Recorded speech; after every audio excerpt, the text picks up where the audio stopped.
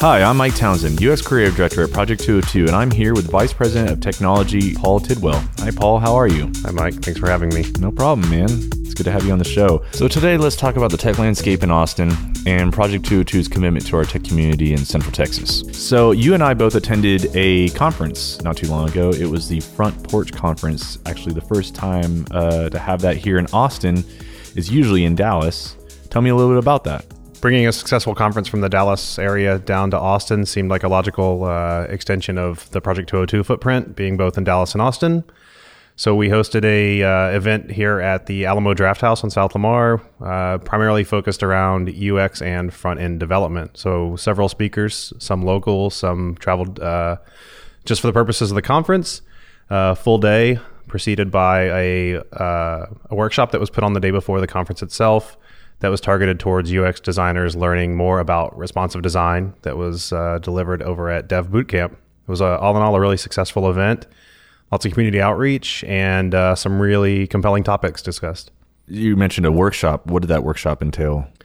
Yeah, it was actual work time, sitting down at terminals, talking about proper approach to responsive design, and then actually some kind of hands-on practice for fairly entry level. But it was around the idea of getting UX designers thinking about how developers go about actually implementing responsive designs in the web, so that they have a better grasp of semantics and the environment that the developers are dealing with when they're going about executing on these designs. Yeah, I know that here when we're working on responsive designs, we're trying to get developers and designers to be side by side as much as possible, so that those designs are being done kind of in conjunction with the development process. Tell me a little bit about that. Was that something that they covered in that workshop?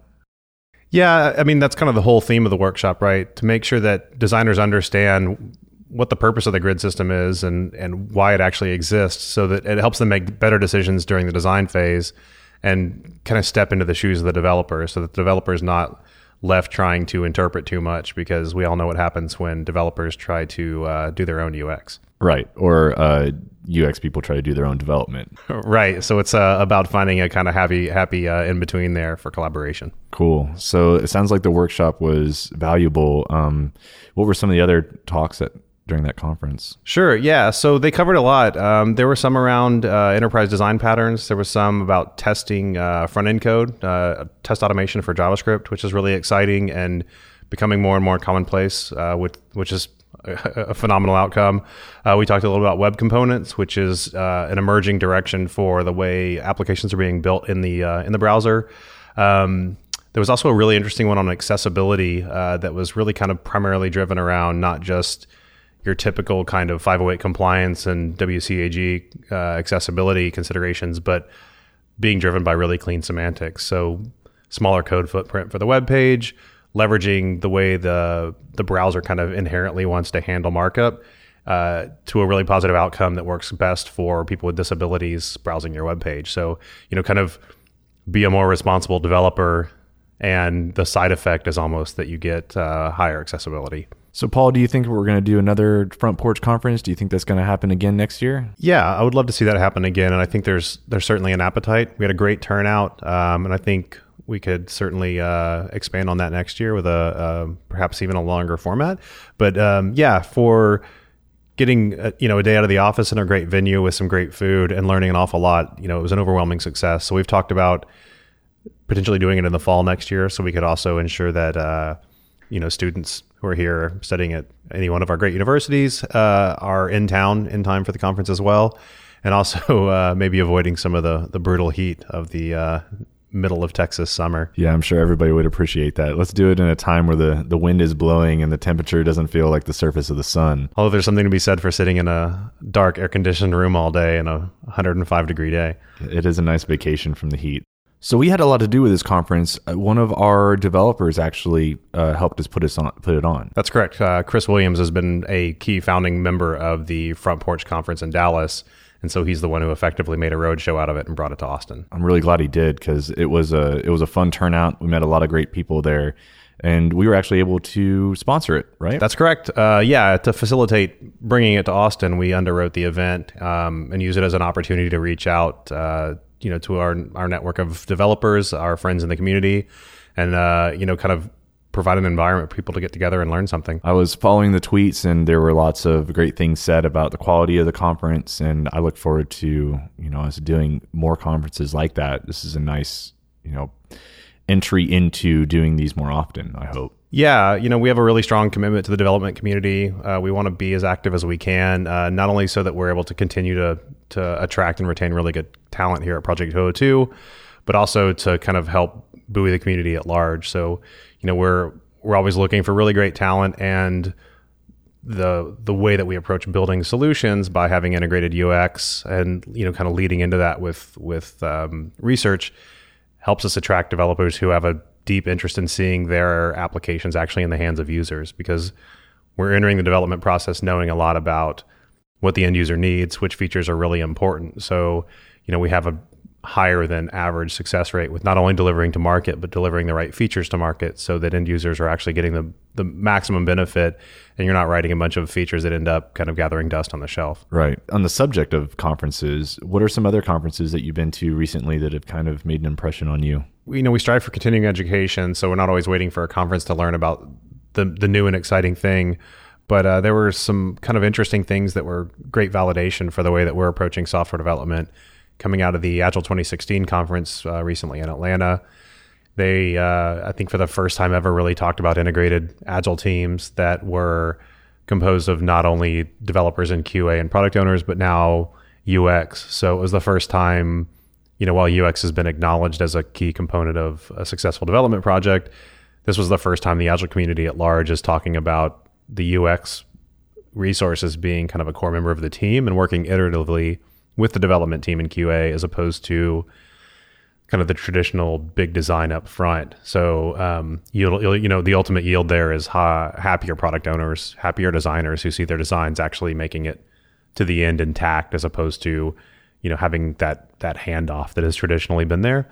So that's pretty exciting. I mean, there's a lot of great trends around, out of the same conference. They were exposing some of the other techniques that we do, like affinity diagramming and,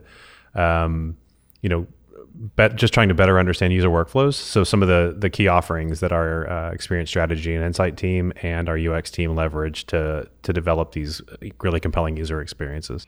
Yeah, I think it's great to blaze the trail sometimes. At other times you need that validation that you're doing things the right way and that it's catching on, and other specialists or professionals are, picking up on, those types of trends. It was really interesting to see something that we've been doing for 3 or 4 years make its first kind of appearance at a really massive conference. And to a lot of people, it felt really shocking and revolutionary.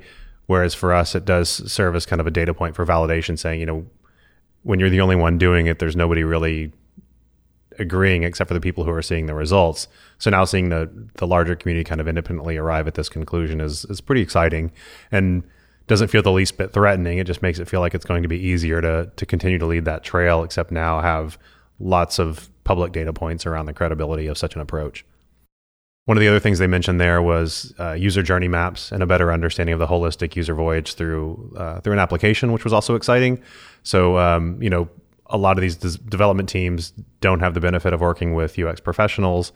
And it was interesting to see also, talking about affinity mapping, the idea that you gather all of these ideas together and then you coalesce them into themes, and they just kind of did this very hand wavy thing around how that actually happens. And that's where we see a lot of the magic take place. And for us, that's a lot of experience and dedicated professionals who have spent a lot of time learning that technique.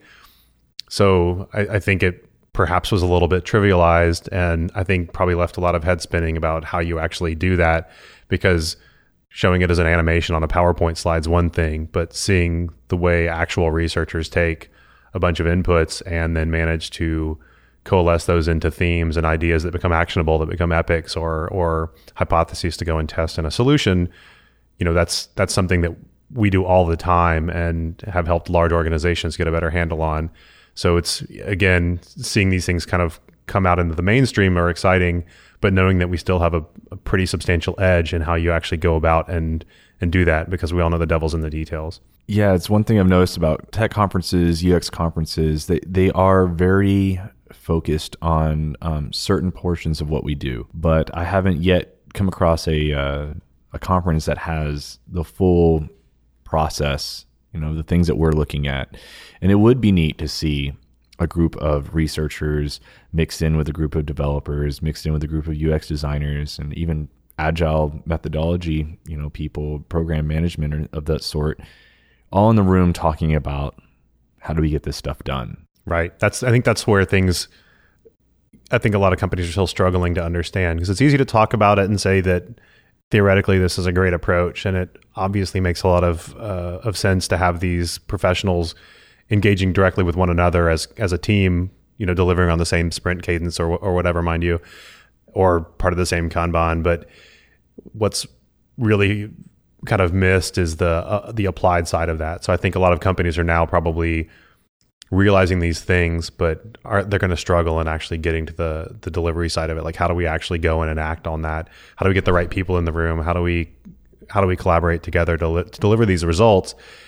It takes a little bit more than a talk at a conference, right? So we have a lot of practice doing this, and that's something where, we also see a lot of our clients benefiting from kind of a halo effect around the work we're doing by seeing that in action, as opposed to just reading about it and philosophically or academically understanding it, because there's kind of an applied science to it. Right. Or even going to a day workshop about it. You're not going to pick it, right, all those intricacies up. So that's where, a little bit of practice and having spent a lot of time thinking about the methodology behind it and the semantics of going out and doing it on a big project.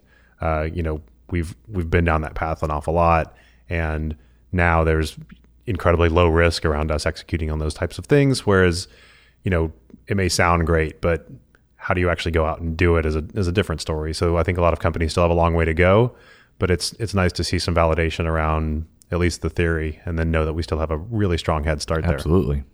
You mentioned earlier that the community here in Austin, this was good for the community, and also the community is growing. And I've been seeing a big change in the tech landscape as a whole in Austin. And has that been something you've been keeping a pulse on? Yeah, I mean, Austin's very startup friendly, so we don't have any trouble as a community staying kind of on the leading edge. New frameworks, new technologies like Polymer and React are pretty easy to find here.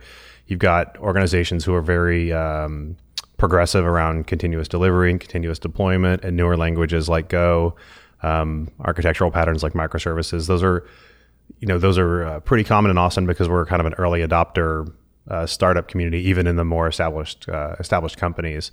So that's a pretty exciting environment to be in. It also typically produces a type of talent that's very kind of probably more aligned with what you'd find on the West Coast. So it keeps companies really progressive. It keeps them thinking about new and better ways to deliver software solutions to the market.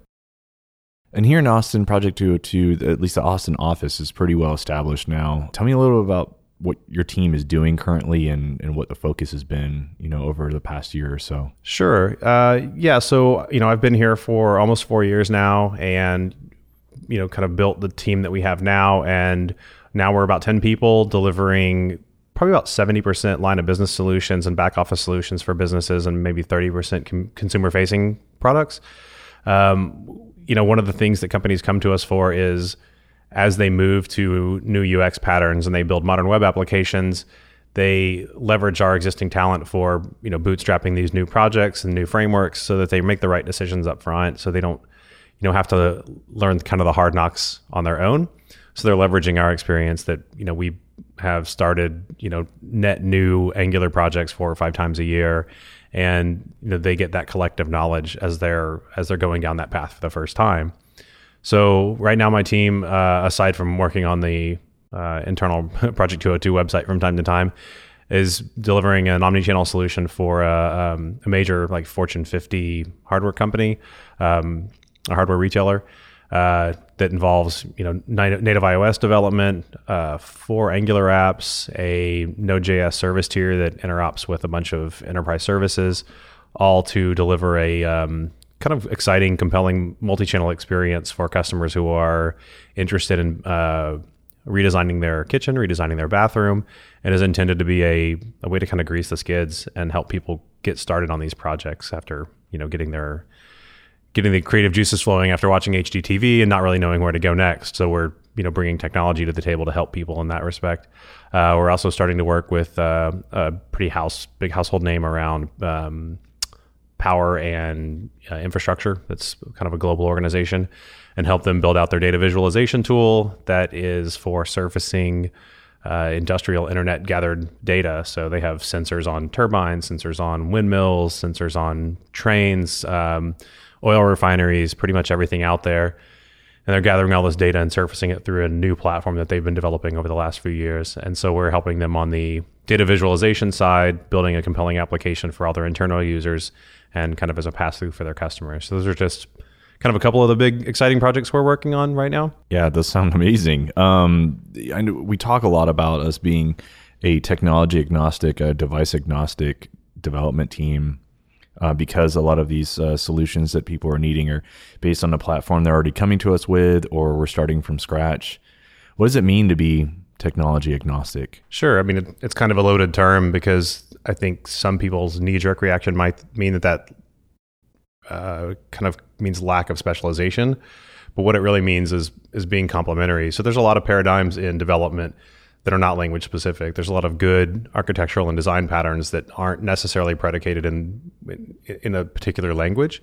So, good principles kind of transcend languages themselves. And we effectively hire for, a compulsion to learn lots of languages. So we have a lot of developers who are pretty comfortable working in a couple of environments with different IDEs and different, kind of language semantics and frameworks, but still follow those good practices. As a services company, it's, like you mentioned, kind of essential to be complementary to existing platforms. Fortunately, in the realm of web services development, microservices, service-oriented architectures, the data on the wire is usually kind of a common thread that is not particular to any given language. So you have things like JSON and XML on the wire, and those services don't really care who's reading or who's posting those things, kind of onto the network. They're just consuming those elements and adhering them together. So we go into our customer sites and talk to them about their target architecture, where they want to be in 5 years, what their current landscape looks like, and then have really kind of careful conversations around what the right technologies for the solution at hand are to help them move incrementally towards their idealized future, but also being sensitive to the existing talent they have in-house or what they think is complementary to the way that they're already doing things. So the attempt is to not start from scratch or radically reinvent things, but find something that's along that continuum towards their eventual target space. But also, we really help people make those first steps with confidence. Like I mentioned earlier, a lot of times they're starting to go down a new pathway. I want to make sure that they're making smart decisions up front, because those things really quickly become ingrained, good habits or bad. And so we provided a bit of an extra value in bringing a lot of experience around choosing the right frameworks or particular experience with, say, a client-side MVC framework, and they're trying to decide between Angular or Ember or React or these presentation technologies. So we can have experiences and conversations that are grounded in things that we've actually done, as opposed to completely an academic conversation based on what we've read on the web. So, it's about not only bringing value in slinging code like any other software services company, but also bringing value in the careful consideration of how technology is an enabler for business and how it fits into your IT landscape. Very cool. So the office has been doing a lot of community work lately. All the offices do, but Austin's been specifically focused on one particular kind of group of people that are trying to do right by the community. Tell me a little bit about that. Sure. So we've had a kind of cross-practice volunteer team working with an organization called Spirit Reigns. It's a former Dell executive, has some land outside of Austin and some therapy horses. So a lot of these horses come from kind of interesting backgrounds and need a little bit of therapy themselves. And then the treatment facility itself is focused around children who traditional therapy has not really worked for. So they take care of a horse and basically become responsible for that horse, and they build a bond with the horse, and it kind of sets them outside of the context of traditional therapy in a traditional therapy environment. So it allows them to, to kind of begin to heal in a really different way. And it's been very successful. They're doing it with very limited resources, and it's an organization we really believe in. So we've been helping them with re-envisioning their web presence, thinking about how they do online fundraising, and then also kind of working with them on some IT infrastructure challenges as well. An organization like this probably has a lot of problems. What were some of the biggest ones you heard that they are having right now? Well, being a technologist, some of the conversations I was in were around kind of a hodgepodge of platforms, and then they also had some really basic infrastructure challenges. So they're out in the country and they're getting their internet service off of kind of line of sight microwave internet service. So basically it's coming from a tower that they have line of sight to. And so, they have a main building, a barn, and a couple of outbuildings, and, not a lot of kind of traditional office infrastructure. So they're using a lot of consumer grade Wi-Fi and things like that. So, we've helped them strategize around how to get better service out of their voice over IP phone system and how to get more devices on the network. And then, we're talking about how they can, use an iPad out in the field between the buildings and the barn and things like that. So kind of some basic infrastructure stuff that needs to be done on a pretty tight budget, and some challenges that are getting in the way of them being able to provide service. You really want your IT to be transparent to all of that, right? And focus on the good things that these people are doing. Right. So what's step 2 to that? And we give them the ability to connect to all these things that they need to connect to, but what else can we do for them? The other thing is their CMS platform is not necessarily put together in the best way, and also their website's not seeing a high rate of conversion or a lot of traffic. So we're also going to try to help them out with some SEO initiatives, perhaps rebuild their website kind of ground up, make it a little easier for them to provide rich content, and also organize that content a little better. So kind of the full suite of offerings from Project 202 in an attempt to really help them channel some more resources through their fundraising. Yeah, donations is a big part of their business model, I'm sure. So getting that donate button to work correctly and impelling people to click on it. Yep. So it's, the importance and power of a conversion there can actually change someone's life. Or a horse's life. There you go. Very cool. Well, Paul, thank you so much for talking with us today. And I hope the next time we talk, we can, talk a little bit more about the next Front Porch Conference or whatever else is going on in the tech world here in Austin. Sounds good. Thanks for having me. No problem. Thank you.